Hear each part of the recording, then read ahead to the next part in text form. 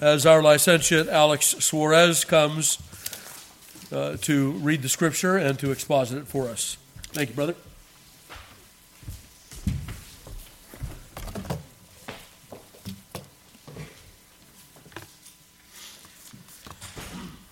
Philippians 3, chapter 3, verse 1. Finally, my brethren, rejoice in the Lord. To write the same things to you, to me, indeed is not grievous, but for you it is safe. Beware of dogs, beware of evil workers, beware of the concision, for we are the circumcision which worship God in the Spirit, and rejoice in Christ Jesus, and have no confidence in the flesh. Though I might also have confidence in the flesh, if any other man thinketh that he hath whereof he might trust in the flesh, I more. Circumcised the 8th day, of the stock of Israel, of the tribe of Benjamin, a Hebrew of the Hebrews, as touching the law of Pharisee, concerning zeal persecuting the church, touching the righteousness which is in the law, blameless. But what things were gained to me, those I counted loss for Christ. Yea, doubtless, and I count all things but loss for the excellency of the knowledge of Christ Jesus my Lord, for whom I have suffered the loss of all things, and do count them but dung, that I may win Christ, and be found in him, not having mine own righteousness, which is of the law, but that which is through the faith of Christ, the righteousness which is of God by faith, that I may know him, and the power of his resurrection, and the fellowship of his sufferings, being made conformable unto his death, if by any means I might attain unto the resurrection of the dead. Not as though I had already attained, either were already perfect, but I follow after, if that I may apprehend that for which also I am apprehended of Christ Jesus. Brethren, I count not myself to have apprehended, but this one thing I do, forgetting those things which are behind, and reaching forth unto those things which are before. I press toward the mark for the prize of the high calling of God in Christ Jesus. Let us therefore, as many as be perfect, be thus minded. And if in anything ye be otherwise minded, God shall reveal even this unto you. Nevertheless, whereto we have already attained, let us walk by the same rule, let us mind the same thing. Brethren, be followers together of me, and mark them which walk so as ye have us for an ensample. For many walk, of whom I have told you often, and now tell you even weeping, that they are the enemies of the cross of Christ, whose end is destruction, whose God is their belly, and whose glory is in their shame, who mind earthly things. For our conversation is in heaven, from whence also we look for the Savior, the Lord Jesus Christ, who shall change our vile body, that it may be fashioned like unto his glorious body, according to the working whereby he is able even to subdue all things unto himself. Thus ends the reading of God's holy word. Finally is the first word of this chapter, and by it we understand a transition towards the concluding exhortations of Paul's letter. The very first matter that Paul exhorts the church to is to rejoice in the Lord.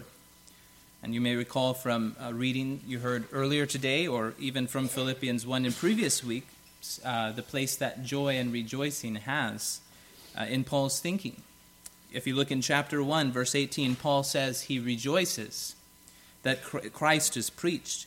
And in verse 25 to 26 of the same chapter, that he is confident he should continue with them, that their rejoicing may be more abundant in Jesus Christ. In chapter 2, we heard earlier, the church is exhorted to do all things without murmurings and disputings, that they may hold forth the word of life, and that Paul might rejoice in the day of Christ. Paul rejoiced in verse 17 through 18 at the thought of being offered upon the sacrifice and service of their faith. And in verse 28, we heard about Epaphroditus and Paul sending him that they might rejoice and Paul be the less sorrowful. From those references, we can see the state and activity that joy and rejoicing has in the thought of Paul of the Christian life, and how integral he sees it as part of the Christian life. So that he even commands it, my brethren, rejoice in the Lord. Understand by this command that Christians have a duty to rejoice, to joy and be glad in the Lord. The unbeliever, on the other hand, has no certain ground for rejoicing, nor a certain command to rejoice. The Christian, right, we, the people of the Lord, however, though they be confronted in this life with a mixture, so as to have reasons to grieve, and there are certainly reasons to grieve, even as the Apostle Paul himself will say, nevertheless they, and congregation shall I say, you, yet have great spiritual reasons to rejoice, to be glad in the Lord Jesus Christ, to attend all your duties with a joy derived from an understanding and meditation of the great work and knowledge of the Lord which you possess. Paul continues and follows his command, noting how it is not grievous for him to write the same thing to them. Rather, it is safe for them that he does so. It is safe that it makes for their firmness and certainty in these teachings, in the truth, and in the state that they stand.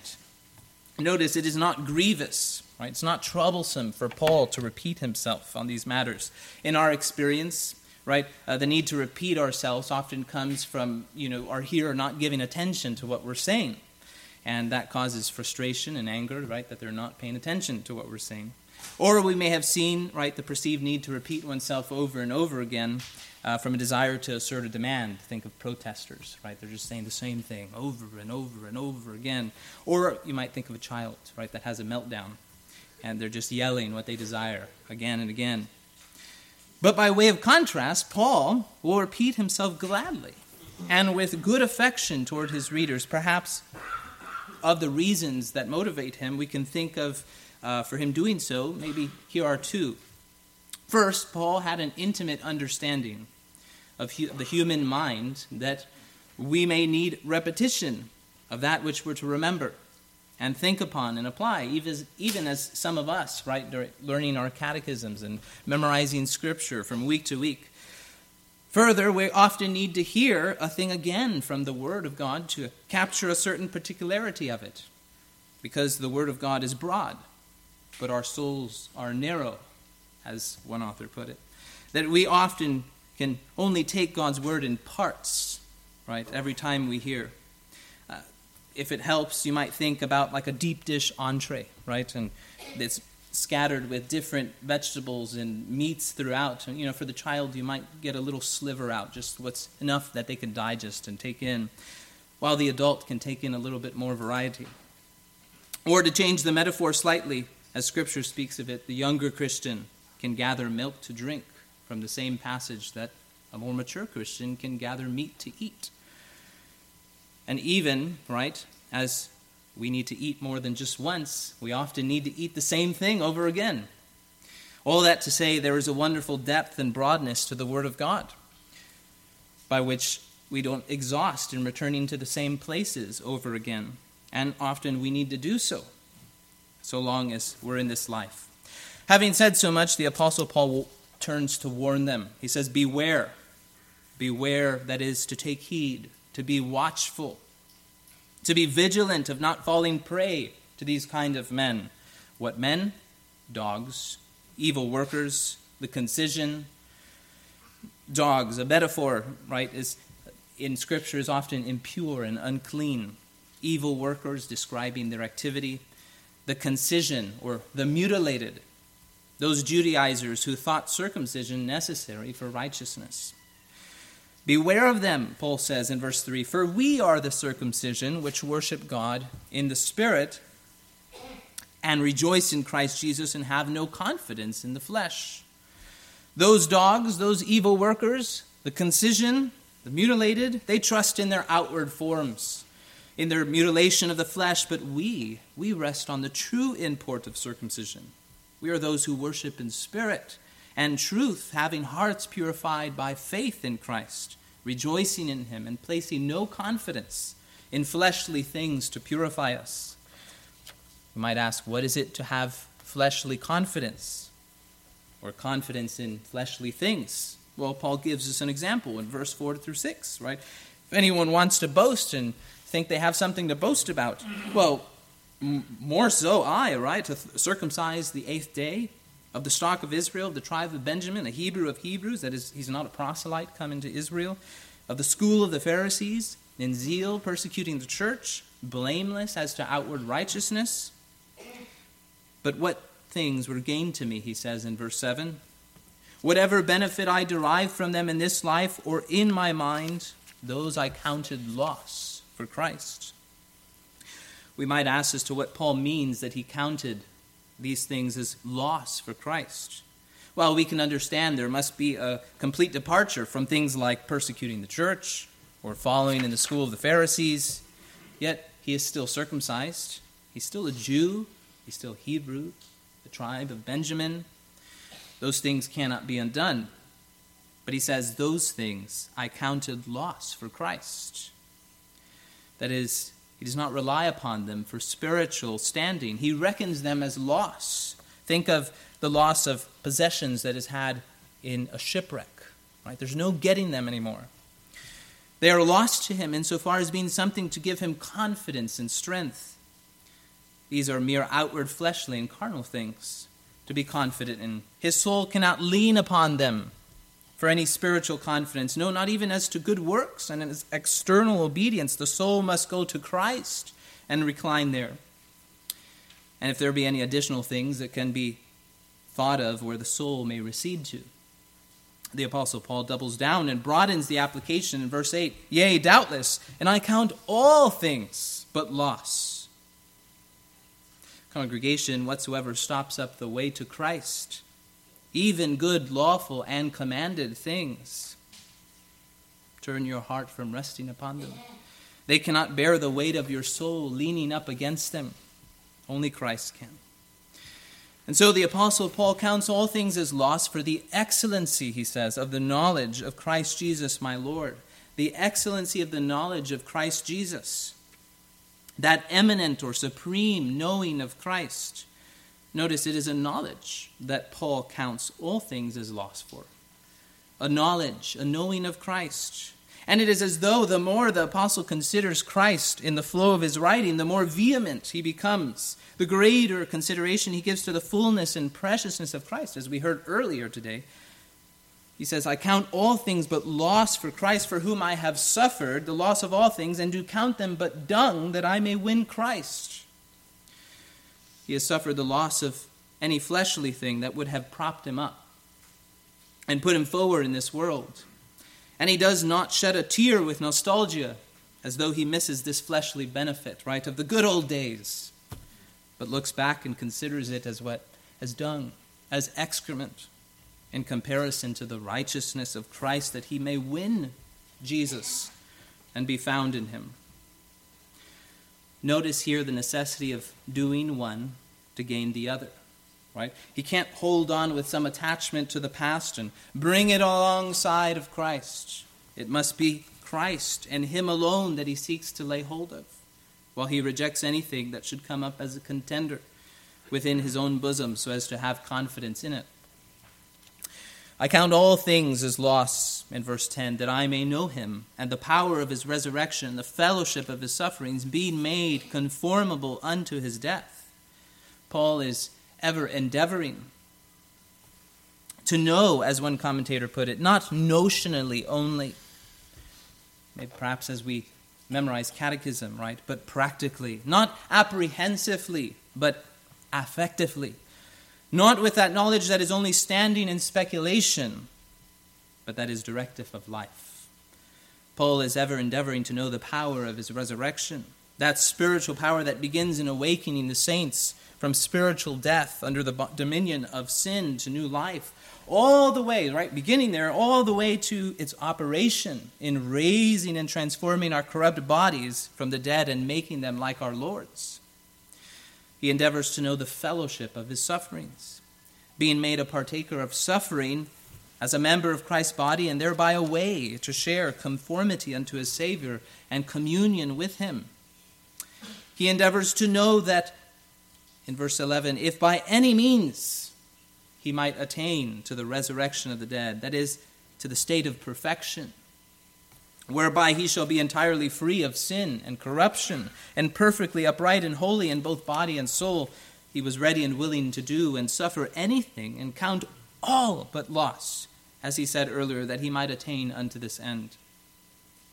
Lest we be mistaken and miss what he's said so far, right? Paul wants to make sure we don't think he's reached some state of perfection.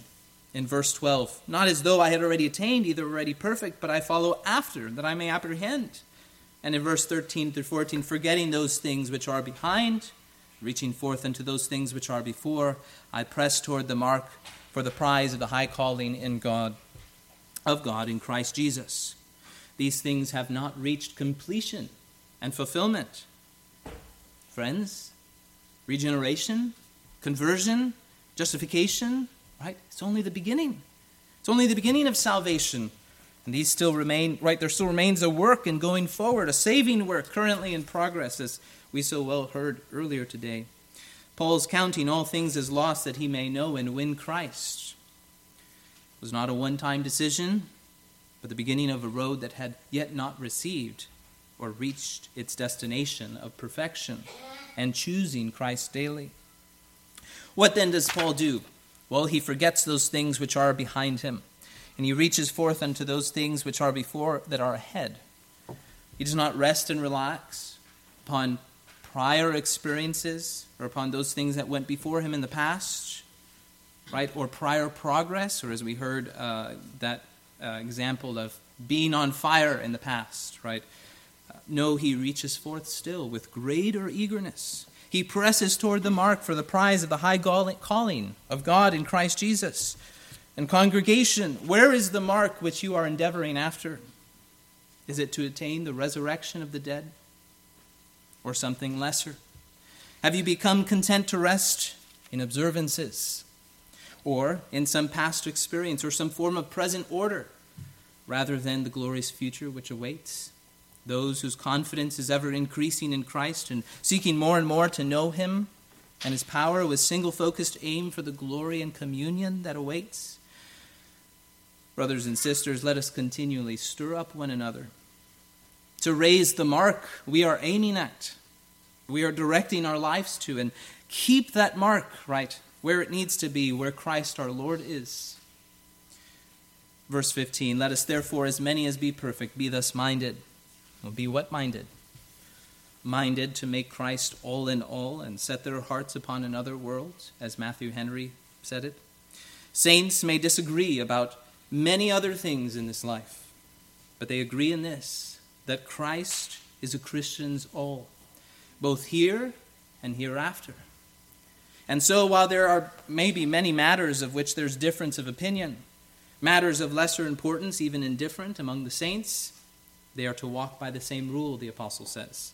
Mind the same thing, joining in all that which they agree upon already, refusing to bring judgment upon one another, allowing the Lord to give greater light in due time and by use of proper means.